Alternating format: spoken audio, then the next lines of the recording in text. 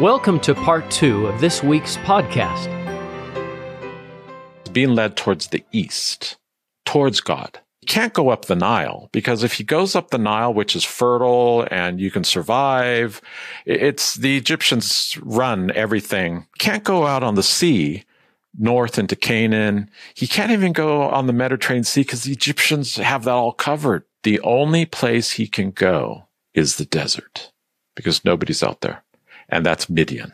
Midian is being prepared. There's two stories going on. There's the one, Abraham, Isaac, and Jacob's family, and then from into Canaan, into Egypt.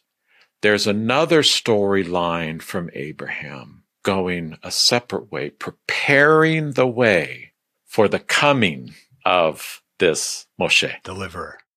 The descendants of Midian are the descendants of Abraham from his third wife, Keturah. And here Moses ends up there. He ends up next to a well.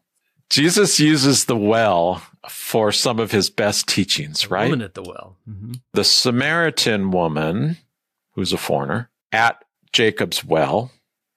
What does he teach her? John chapter 4. Living John water. chapter 4. Living the water. living water. Now, Moses just came from where? He just came across the desert because Midian is on the east side of the Red Sea. It's on the east side of Sinai. He's gone a long ways. He's been wandering by himself a long way, and he ends up next to a well. Yeah, which he probably desperately needs at this point. Yeah, he desperately needs this living water, right? Not only is it going to keep him alive physically, but just wait who this well belongs to. It belongs to the priest of the God of the mountain, the priest of Midian. Let's look at that. In verse 16, we're introduced to another family. Now, this is not an Israelite family. This is a Midianite family. But it's an Abraham family. They're both related to Abraham, right? Moses is related to Abraham, and Midian is related to Abraham. So let's read this one, verse 16, John, please.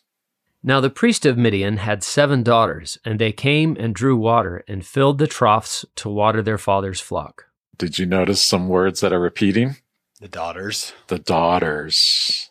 We also learn that the priest of Midian, so now we finally are back online with priesthood. It's real priesthood. He's a descendant of Abraham. With real Melchizedek priesthood authority. Now, we learn that from Doctrine and Covenants, section 84. The Lord reveals the line of Moses, the Melchizedek line of Moses, from this priest and from his predecessors. On my website, I have a piece that I wrote, an ebook. It's actually coming from a presentation that I gave at one of the Sperry Symposiums that was published in this book here called Voices of Old Testament Prophets. I presented my research on Jethro and his priesthood lineage. Chapter 1 is a chapter called Remnants Gathered, Covenants Fulfilled. Isn't that a great title? By Elder Russell M. Nelson. Chapter 2 is Jethro, the prophet and priest of Midian. Here we see the Melchizedek authoritative priest finally, and Moses is now on his doorstep. This is like a wonderful chess game. The Lord is bringing these pieces together. We learned something. He's a priest with priesthood. He has 7 daughters. And they came and to draw water and fill the troughs to water their father's flock. We hear all kinds of things. Priest, father with a flock. So this priesthood holder knows something and has things that Moses is going to need. He's going to be a great mentor. He's one of those lucky fathers like myself who only have daughters. When you only have daughters, you learn that a few things. You learn that they are very capable. So I remember I used to coach my daughter's soccer teams. And I remember in in priesthoods meetings sometimes at church, the brethren would say, you know what, Brother Rivera, so sorry that you don't have any sons. And I said, hey, brother, I'll tell you what, meet me over on the field and I'll pit my daughters against your sons in a soccer game anytime. They never took me up on it. But here it looks like Jethro is blessed with 7 wonderful, strong, capable daughters. In verse 17, really quick, it says here that here come the bad guys, these renegade shepherds who are trying to steal the flock. And the shepherds came and drove them away, but Moses stood up and helped them and watered their flock. It does say, and Moses rose up, but then it uses another verb, and it pauses in the Hebrew text. It says, Vayoshian. Now, this word means to save or to deliver. So he's already has these instincts of saving. Now, what also is interesting here in this verb is it's the same word or root words, yasha, which the angel tells Joseph and Mary, you will name your son Yeshua. In English, we say Jesus. In Hebrew, the angel tells both of them, you are going to name this son who will be the Son of God, Yeshua. It's this word. Yeshua is a noun. It means savior or salvation. Isaiah uses it all the time. As a matter of fact, his name, Isaiah, is this word, Yeshayahu. Yeshayahu in Hebrew is Isaiah. In English, I think it says in the Bible dictionary, the Lord is salvation. Same thing. That's right. And yes. I've always loved that because in the Book of Mormon, when Abinadi says, what are you teaching these people? And they said the law of Moses. And he said, why don't you keep it? And then he quotes the law of Moses. And he says, if you teach law of Moses, keep it, but salvation comes in Christ, or the Lord is salvation. And then he quotes Isaiah 53. And Isaiah's name means the Lord is salvation. I've always thought, oh, that's kind of elegant the way that's put there, because Isaiah's name indicates his mission to teach that the Lord is salvation. This is a foreshadow here. Moses saving the daughters of Jethro, delivering them, saving, is preparing him. He's on the right track. He's ready. He's ready now to be a deliverer. But he has to learn what that really means. He doesn't know yet. Like Jethro says to his daughters, how come you're back so quick? I like that. They say an Egyptian rescued us. And I like that Jethro says, well, did you invite him over for dinner? Yeah. Where is he? You left him there? Yeah. This is another question I had was, did the Midianites have their own language? Yes, they would have their own unique language. Okay, I think this is where Ruel is coming in. This seems to be a Midianite clan name for Jethro that they know. There was an ancestor named Ruel amongst the Midianite lineage. So yes, they would have their own language, a Semitic language, what we call a Northwest Jordanian or Transjordan language. They're in the southwestern part of what we know today as Jordan was Midian, and the northwest part of Arabia, these wonderfully desert places.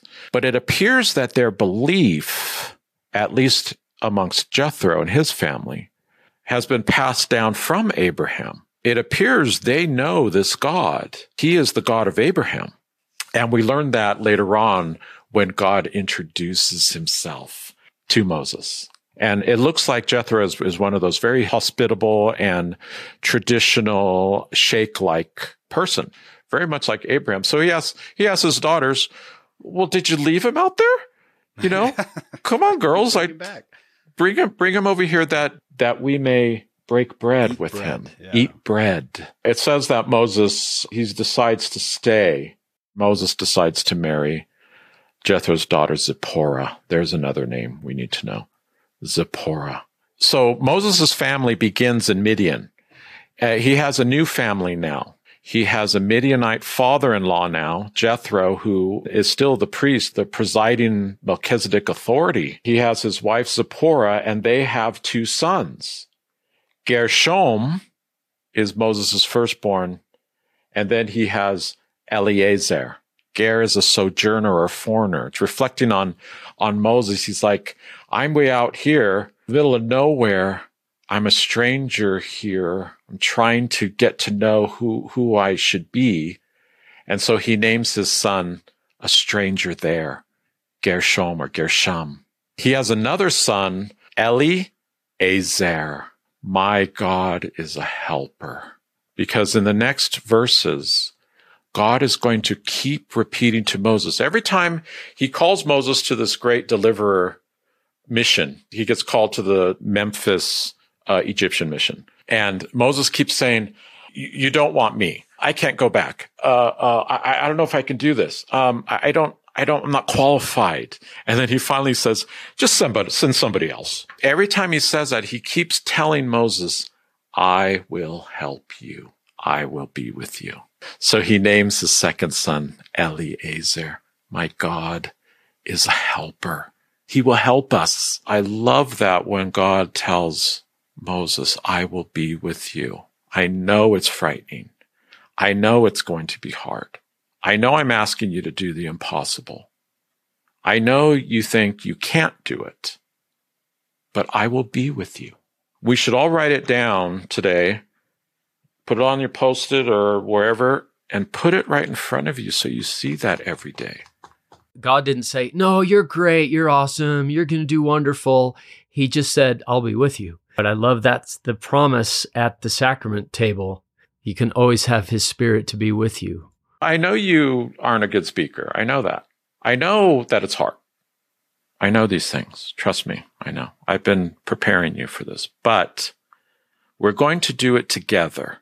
At the end of chapter 2, this is where the word for God starts appearing over and over and over again. Now, the word for God that keeps appearing is this word Elohim. The name isn't spoken yet. They keep using the term Elohim, Elohim, Elohim. In verse 24, let's have a read there. And God heard their groaning, and God remembered his covenant with Abraham, with Isaac, and with Jacob. There it is. He heard and he remembered. So that connects us back to Genesis. And this is beautiful that he already has a plan in place. I mean, think about that within our own lives. You say a prayer and God has had a plan in place for a long time. Already been preparing Moses for the moment that prayer is said. I have an answer for you, actually. I've been preparing it for quite a while. That's right. God knows this plan and he does these preparations, but sometimes it takes time to get us into the position where we are ready to engage them, to discover why and what we need to do. This is where Moses is right now. And he's prepared Joseph. So it says again in verse 25, and God saw, or he looked upon the sons of Israel, it says. Elohim knew them. In Hebrew it says, and Elohim saw the sons of Israel, and Elohim knew them, it says. Is that what your translation says? No, it says, and God had respect unto them. Which is interesting because God says he's no respecter of persons, and here it says he has respect unto them, and so I think that's why they wanted to make this footnote 25a, God knew, in other words, he was cognizant of them.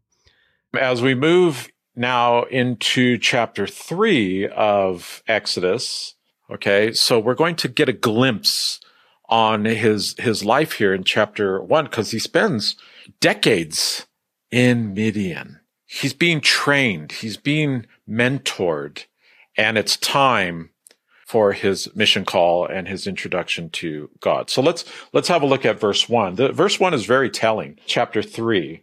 Now Moses kept the flock of Jethro, his father-in-law, the priest of Midian, and he led the flock to the backside of the desert and came to the mountain of God, even to Horeb. So they know, Jethro knows where Moses has come from, but look how he puts him to work. He doesn't put him to work as a diplomat of the sheikh's fortune. He doesn't put him as a trader, or he doesn't start making treaties with Egypt now. Notice how he teaches Moses. He teaches him, Moses, you need to learn how to be a shepherd now. You know what it's like to be a king. You know what it's like to be a warrior.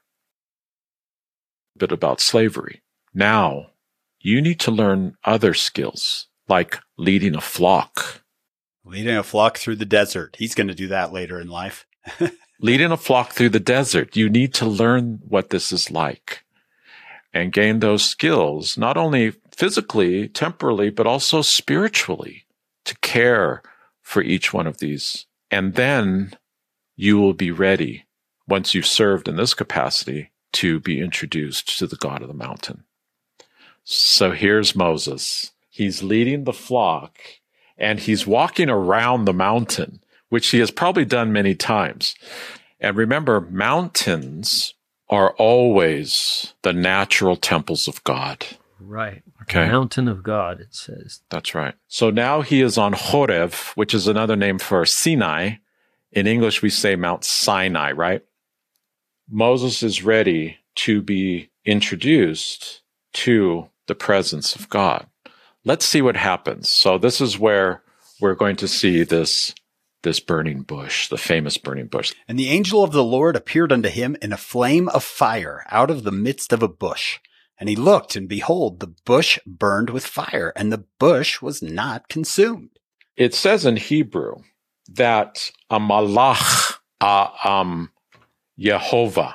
Now this, you see where it says the Lord? This is the first time in Exodus that the name of the Son, in Hebrew, the vowels say Yehovah, Yehovah. Sometimes the vowels say Yehvah, Yehvah. Other times it says Yehovah. Here in this first time it says Yehovah. But it says the Malach Yehovah.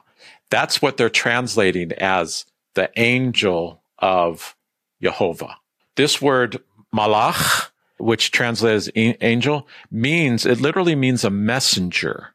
But I think from modern revelation, we learn that the presence of Yehovah was there. Yeah, the JST footnote says presence of the Lord. So yeah. That's right. And the presence of the Lord is what is creating this light, almost like fire. What's that wonderful song we sing? The Spirit of God, like a fire, is burning. From Adam to Joseph Smith, always uses these same terms of this flaming fire, so bright, brighter than the sun, Joseph Smith said. I think he said he thought the forest would be consumed in the first vision, one of the accounts. Yeah. So it's not fire. It's like a fire is burning, right? Yeah, yeah. And that's why the bush isn't being consumed, because it's not fire. It's something more powerful. It's the Ha'or from the creation in verse 3 of chapter 1 of Genesis. It says, Vayomer Elohim Yehi Or, Vayhi Or. He says, and Elohim said, let there be light. Or you can translate it, it will be light. And there was light. But that light is not the sun, right? It's something else. The sun is created in verse 16 of Genesis chapter 1. This is that same thing that Moses is experiencing here, that light. It's very powerful. That's interesting. And he's fascinated by it. It says in verse 3, I will now turn aside and see this great sight. See how he's being drawn to it? Now we have Yehovah on the scene, is ready to deal with him. And look what he says. And when the Lord saw that he turned aside to see, God called unto him out of the midst of the bush and said, Moses, Moses. And he said, Here am I. So he calls him by name, which is such a great way to start. The first thing that Moses hears out of the mouth of Jehovah is his name. Joseph Smith learned the same thing, right? In that first millisecond. Same thing. A personal God. And we're going to learn this because he's going to explain that he is personal in the next couple verses. And Moses makes that famous reply that all the humble worshipers of the Lord do. In Hebrew, they say, Hineni. Now, it's often translated as, here am I, or here I am, right? Hine means to behold, to behold. So Hineni should be translated, behold me, because the E part means me. Hineni, behold me. It's very telling that Moses is prepared. And he says, behold me. And then God instructs him, Moses, in order for you to be in my presence, you need to understand a few things. We need to get you ready. That's verse 5. And he said, draw not nigh hither, put off thy shoes from off thy feet, for the place whereon thou standest is holy ground. He says, you are now in my world, and you don't get to bring your dirty things in my world. So don't come any closer until you remove your shoes, as a symbolic act, of course. That's fascinating, Anthony. This idea of like, I want you to come to my presence. That can't come with you, though. That whatever sin it is, whatever uncleanness we have in our life, I want you to come with, but you've got to get rid of that. So that's the prerequisite. Once he does that and he stands before this God that he only knows as the God of the mountain, the God of Jethro, and I'm sure over time Jethro was instructing him, preparing him. It's not like, although some folks are thrown into the temple and they're thinking, whoa, what just happened? It's helpful if folks are prepared to go into the temple like Moses was. They need a mentor. They need to understand the scriptures. They need to do some shepherding to be ready to know the wonders and knowledge that will be given. So here in verse 6 comes the famous introduction. This isn't the official introduction that God wants Moses to tell Israel. This introduction in verse 6 is just for Moses. Let's read to see what it says. This is going to connect the dots now back to where we left off with in Canaan. Moreover, he said, I am the God of thy father, the God of Abraham, the God of Isaac, and the God of Jacob. And Moses hid his face, for he was afraid to look upon God. In Hebrew, he uses a pronoun. Now, in English, we get this all mixed up, the I ams, right? Here in this verse 6, God is using a personal pronoun, not the verb. So this isn't the same as what he's going to say later to tell Israel. This is as if they've known each other for a long time. This is personal. This is friendship. He says, Anochi Elohei Avicha. He says, me, I am the God of your fathers, the God of Abraham, the God of Isaac, the God of Jacob. So he's trying to help Moses put into context who he really is and who he has been all along. This brings Moses now from an Egyptian to a Hebrew. He's all in now. He is all in now. He's now directly connected to Israel. God continues in his discussion. Now, Moses, in the meantime, is freaking out. He's like, whoa. Maybe he's obviously feeling the transfiguration, right? This is really being in the presence of God. It has nothing to do with what he experienced in Egypt. Jehovah now starts to instruct him. And in verse 7, let's see what it says. And the Lord said, I have surely seen the affliction of my people which are in Egypt, and have heard their cry by reason of their taskmasters, for I know their sorrows. Did you notice that the word Lord is in all capitals? You're going to have to translate in your head that everywhere it says Lord, it really says Jehovah. So if we read this properly, we would say, and Jehovah said, I have seen the suffering of my people. So it makes it a little bit more personable in verse 8. It's interesting what he says to him. And here we get a glimpse into the Jehovah as the true deliverer and the savior. Moses isn't going to be the deliverer. It's really Jehovah who is going to be the deliverer. Look what he says in verse 8. And I am come down to deliver them out of the hand of the Egyptians, and to bring them up out of that land unto a good land and a large, unto a land flowing with milk and honey, unto the place of the Canaanites, and the Hittites, and the Amorites, and the Perizzites, and the Hivites, and the Jebusites. These are the people who are there now in the land that Abraham was covenanted with Abraham. Moses next says, why me, right? Who am I that I should go to Pharaoh and make this happen? Ironic, because it's the one person who's like, Pharaoh doesn't want to see me. Well, actually, Pharaoh's looking for me. He wants to slaughter me, as you told us in the last chapter. That's right. That's right. But the answer to Moses' question, because he's asking questions, and they're real questions. Why am I called to this? Verse 12 is the answer. And he said, certainly I will be with thee, and this shall be a token unto thee, that I have sent thee.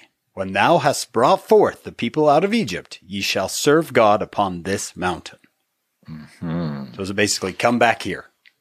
So number one, he says, you're not going to do this alone. As a matter of fact, I'm going to be doing this. Yeah. I will send you in verse 10. I will be with you in verse 12. That's right. I will be with you. He doesn't say, and if you free Israel, he says, and when you free them, you will worship Elohim, it says, on this mountain. So now Moses gets to test the promise, right? That's right. And in verse 13 is when Moses says, okay, all right, let me see if I understand this. He says, what am I going to tell them? This is great. He's not so worried about Pharaoh as he is the Israelites. Yeah. Last time I was there, they saw me riding in Pharaoh's chariot. Yeah. But what am I going to tell them of what your name is? The book is called the names. Yeah. Shemot.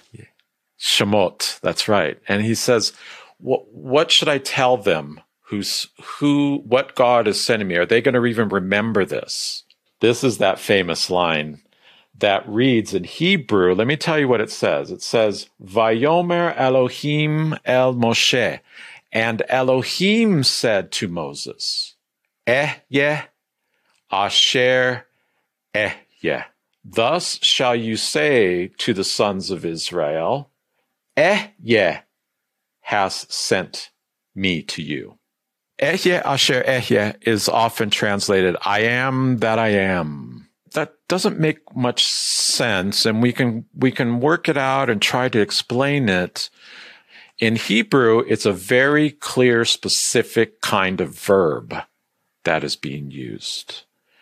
It's the verb to be with a future prefix which says I will. So ehyeh literally means in Hebrew, I will be. Who will be? It's how it probably should be translated. I will be who will be. That's right. He says, tell them that I am the one who promised Adam, Seth, Enoch, Noah, Abraham, Isaac, and Israel, who is going to not only deliver you from bondage physically, but from the bondage of sin eternally. I am the one who will be. Could I relate this to the idea of Moses has got to prove he's from God, truly been called? That's right. And only the Israelites passed down from Abraham know this. He says, you are to tell them that. That's what you should say. And they'll understand. Now, when Moses goes back, he doesn't say, I will be sent me, because they're going to get confused. He's going to tell them, he will be sent me. He changes the person from I will be that he was telling Moses to he will be in the third person. And that's where you get the word Yehovah. Yehovah means he will be.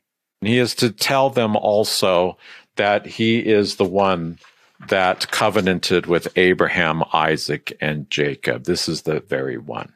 In verse 16, he commands Moses, go back to Egypt and gather the elders of Israel and say unto them that Jehovah, the God of Abraham, Isaac, and Jacob, has appeared to me, has heard your prayers. And then he flat out tells him, by the way, Pharaoh's not going to let you go. So he says, yeah. There's going to be some other things that are going to have to happen. So just so you know. That phrase sets up the battle between the gods. The battle between the so-called god Horus, who is Pharaoh, and the true Son of God. We're going to see this battle play out between them. It's not between Moses and Pharaoh.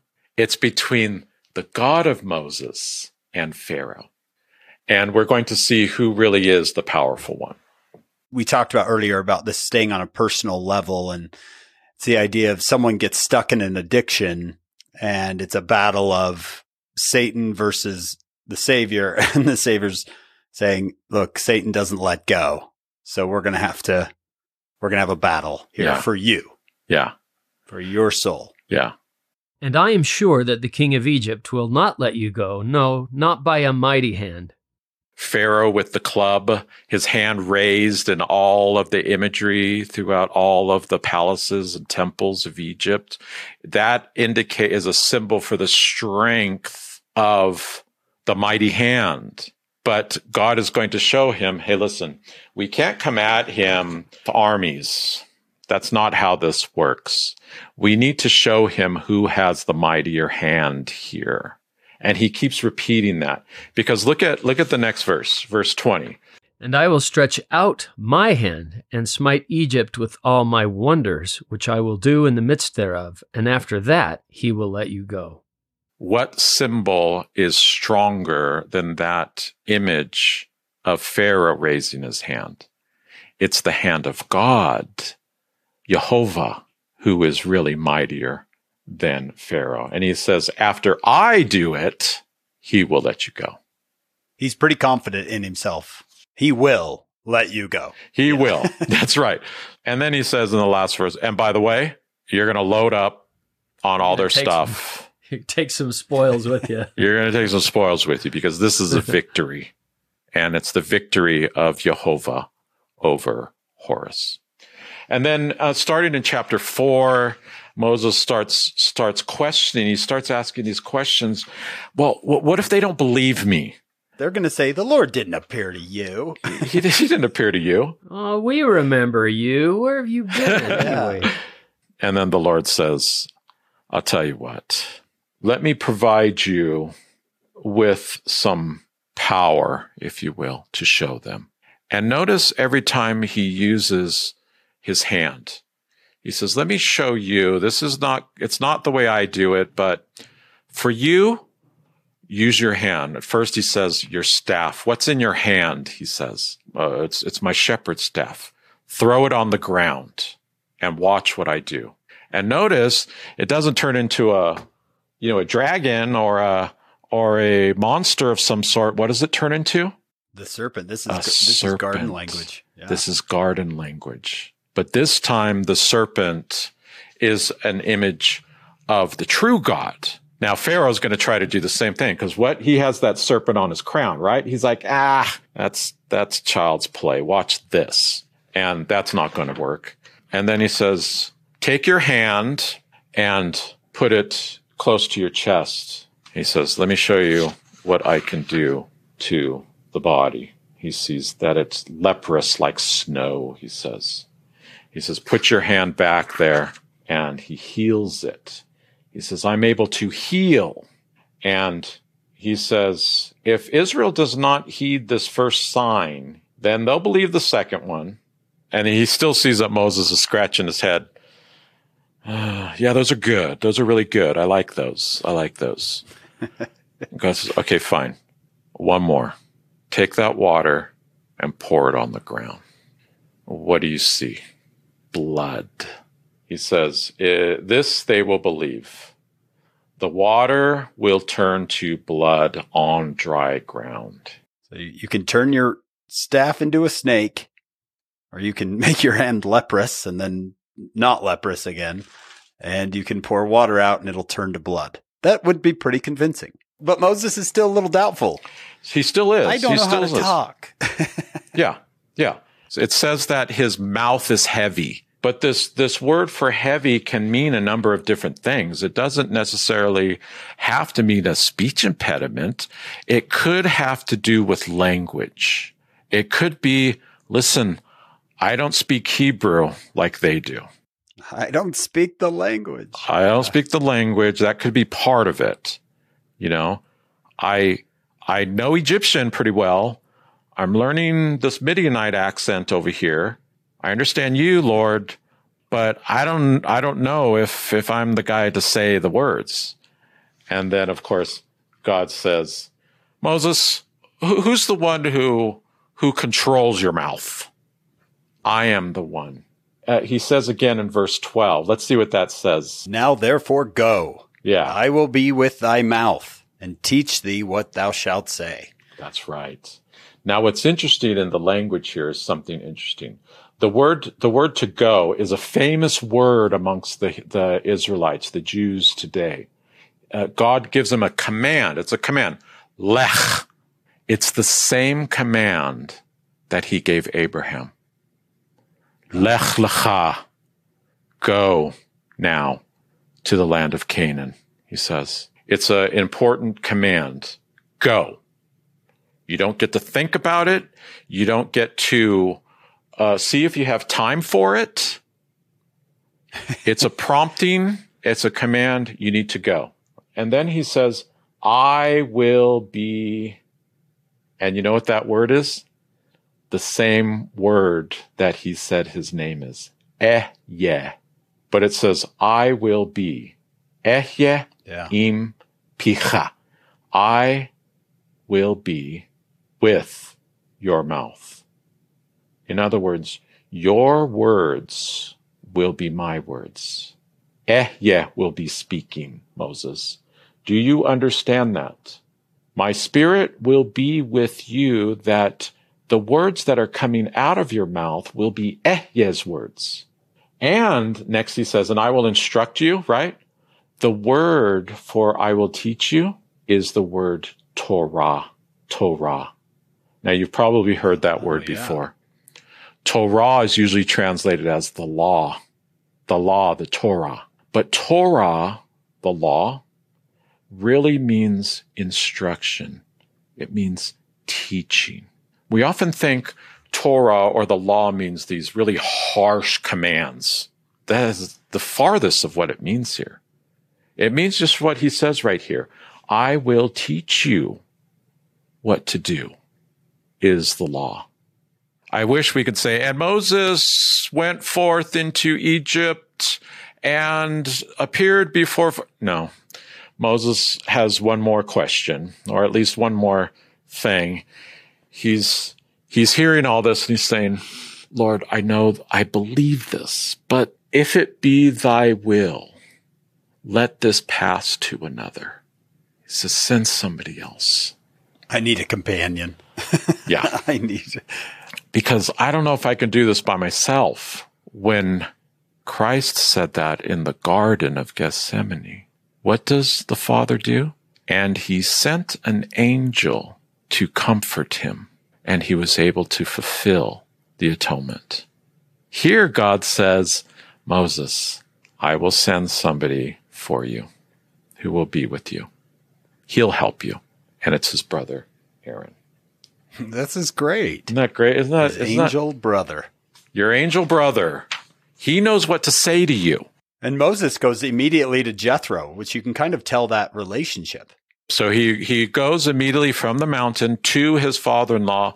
I'm sure he recounts all the things. He says, I've been called on this mission. Let me go. Now notice Moses doesn't say, I gotta go. He has this respect and this understanding for who Jethro, the presiding priest here of this God that he just met with. He doesn't say, hey, guess who I just talked with, right? And this is what I got to do. He requests respectfully, let me go to do this thing.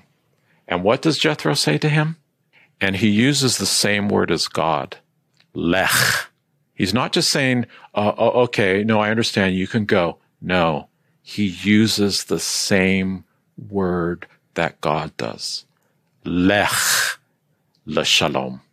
It's a command. Go. And he says, la shalom. Go in peace. And then the Lord says it again to Moses, it looks like in 19. Yeah. Go, return to Egypt. It says, lech shuv this time. Go, return to Egypt. So I'm sending you back in. I'm seeing so much Matthew here too. The men are dead which sought thy life. That's straight. Matthew's right. going to use all this language when he tells Jesus' story. He is. Now Moses doesn't tell everybody, okay, I'm out of here. I don't know when I'll be back, but when I'm back, there's going to be a lot of people with me. But he takes his family, his wife, his sons.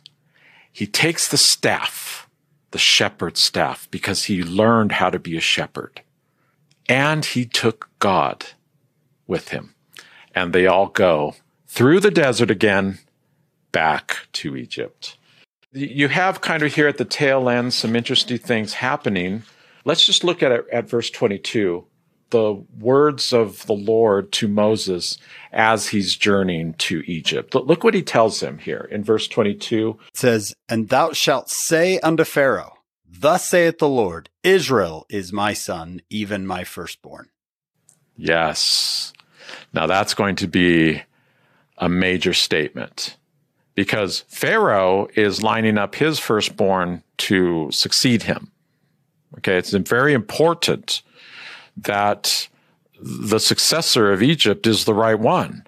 Well, the Lord has a better plan. He says, okay, that's all good and well, but Israel is my firstborn son. Isn't that interesting?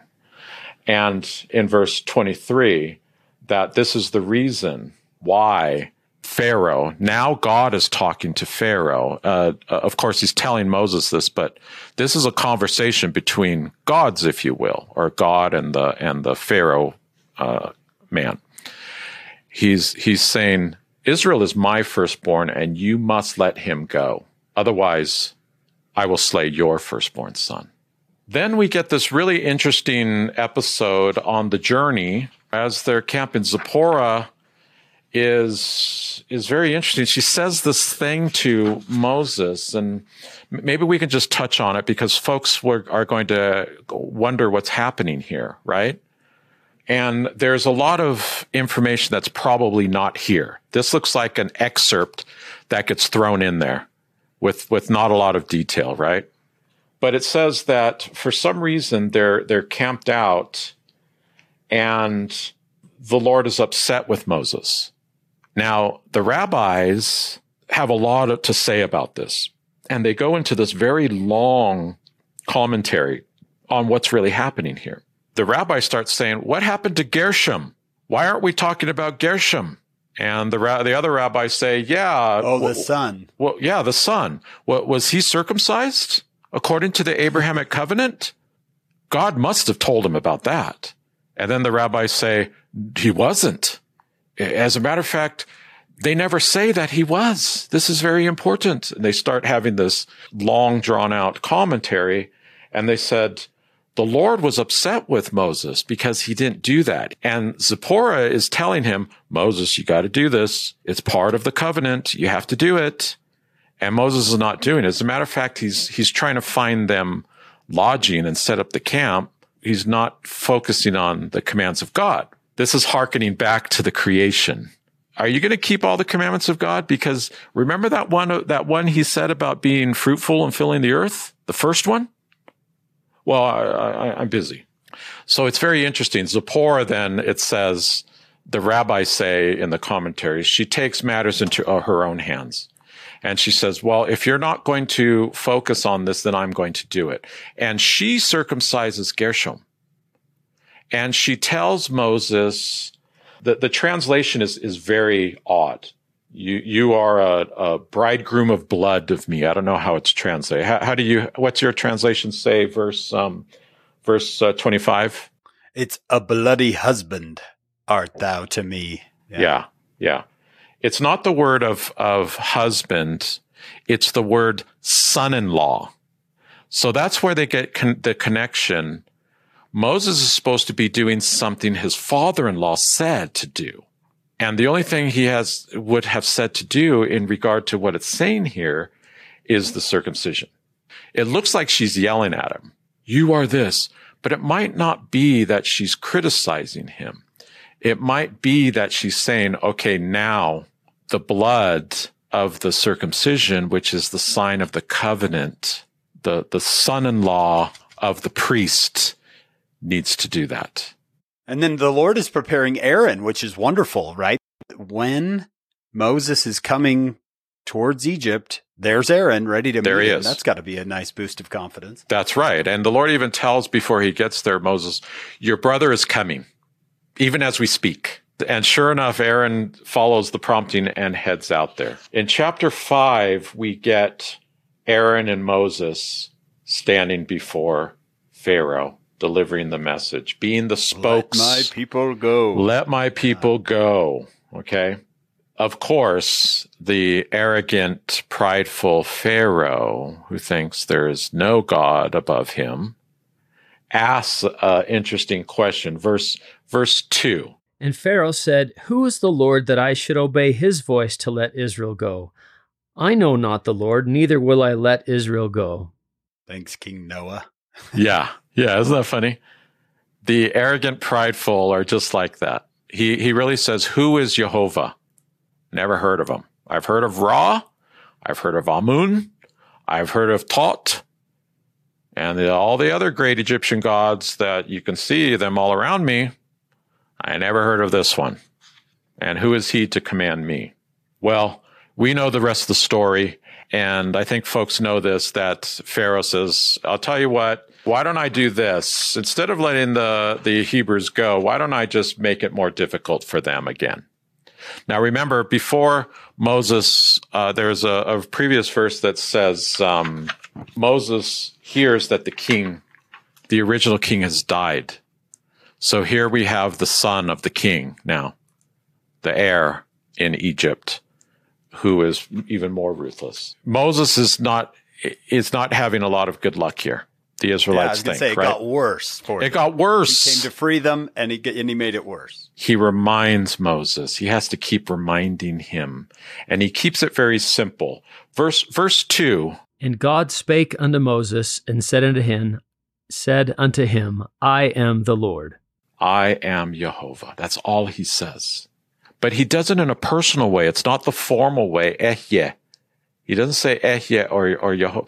He says, Ani. It's personal. I am Jehovah. It's just like if you were to tell your child who's struggling, I'm your father, or I am your mother. I know what you're going through, and I know how you're feeling, but I'm here. It's that wonderful sense of peace. Which is great, because he already told him, I remember back in chapter 3, he told him he's not going to let you go. It seems like Moses forgot that part. Yeah, he forgot that part. I went and did what you said, and he didn't let us go, and you haven't delivered us.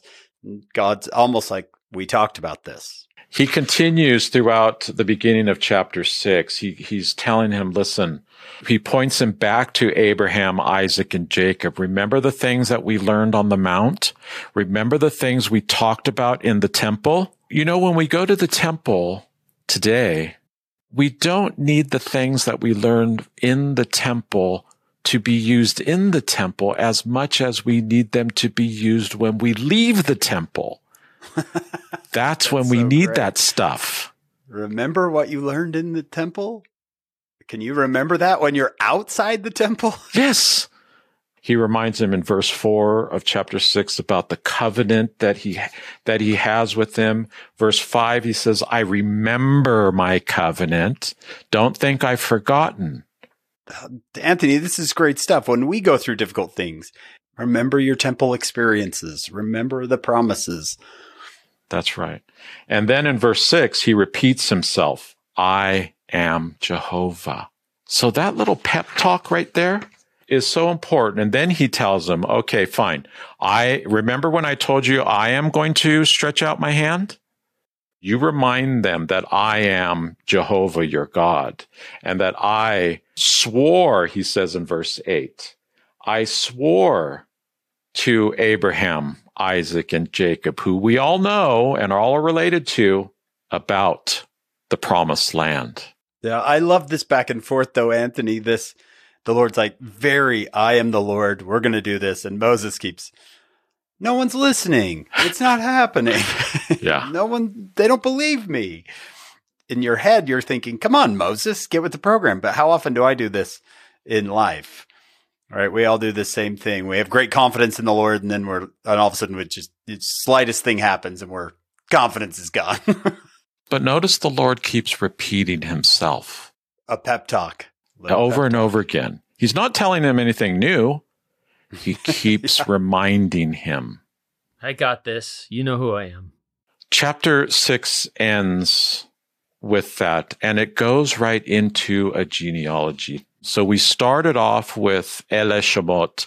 These are the names. And we end this portion, chapter 6, with the names of all the sons. We learned the name in verse 20. We learned the name of Moses' parents. Amram was the man. A great way for us to conclude, if you will, John, is the names preserved the name of God. So this is all about specific people with names, from the names of the midwives that just pop out to the name of Moses, Moshe, right? To the name of Jethro and who he was and his situation and his priesthood, to the names of Moses' sons, to the names throughout. The one name we do not get is the name of Pharaoh, because it doesn't matter. It doesn't matter who he is. Pharaoh's come and go. Yeah. And then finally, the name of God revealed and taught and understood that he will be. That's what Jehovah means. He will be. Not only will he be with you now, but one day God himself, he will be born in Bethlehem and work out the salvation and the deliverance from sin for all. This is fascinating stuff. They name everybody except for Pharaoh. Except for Pharaoh. He never gets named. Anthony, this has been really fun. This is really going to help me when I teach Matthew. I know that Matthew's referencing Moses a lot, but I started to see more and more. But in the Gospels, they skip Jesus's childhood, basically. I mean, he's an infant, then he's a grown man. Well, Moses is pretty much the same story. He's an infant, and he's a grown man. Right. And I was like, I wonder if they did that on purpose, to this idea of a new Moses, right? They know this story already.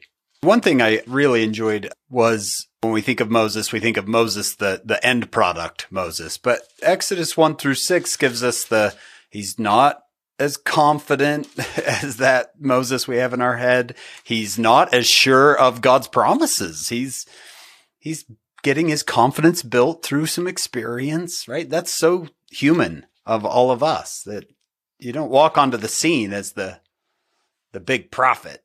We can relate it to all of us. Who am I? Why did I get this calling? I can't do it. And let me enumerate all of the reasons now, Lord, why I can't do it. And then once things go wrong, see, Lord, I told you, look what just happened. I'm failing. I thought you were going to help me. You called the wrong guy. The Lord is so patient with him. He's like, okay, let's this. Talk again. Well, I'm thinking of the Book of Mormon when Alma is like, what do I do? The rising generation's leaving. The Lord says, Alma, this is not your church. This is my church. I got this. Exactly. And it reminds me of that. I am the Lord. Enoch says similar words. I'm of slow speech. I'm of a slow tongue. And this is Enoch that is such a leader or influence or something that his whole city gets taken. But when it starts out, it's like, I can't talk. I'm a lad and the people hate me. There's that, I will be with thee though, but I will be with thee.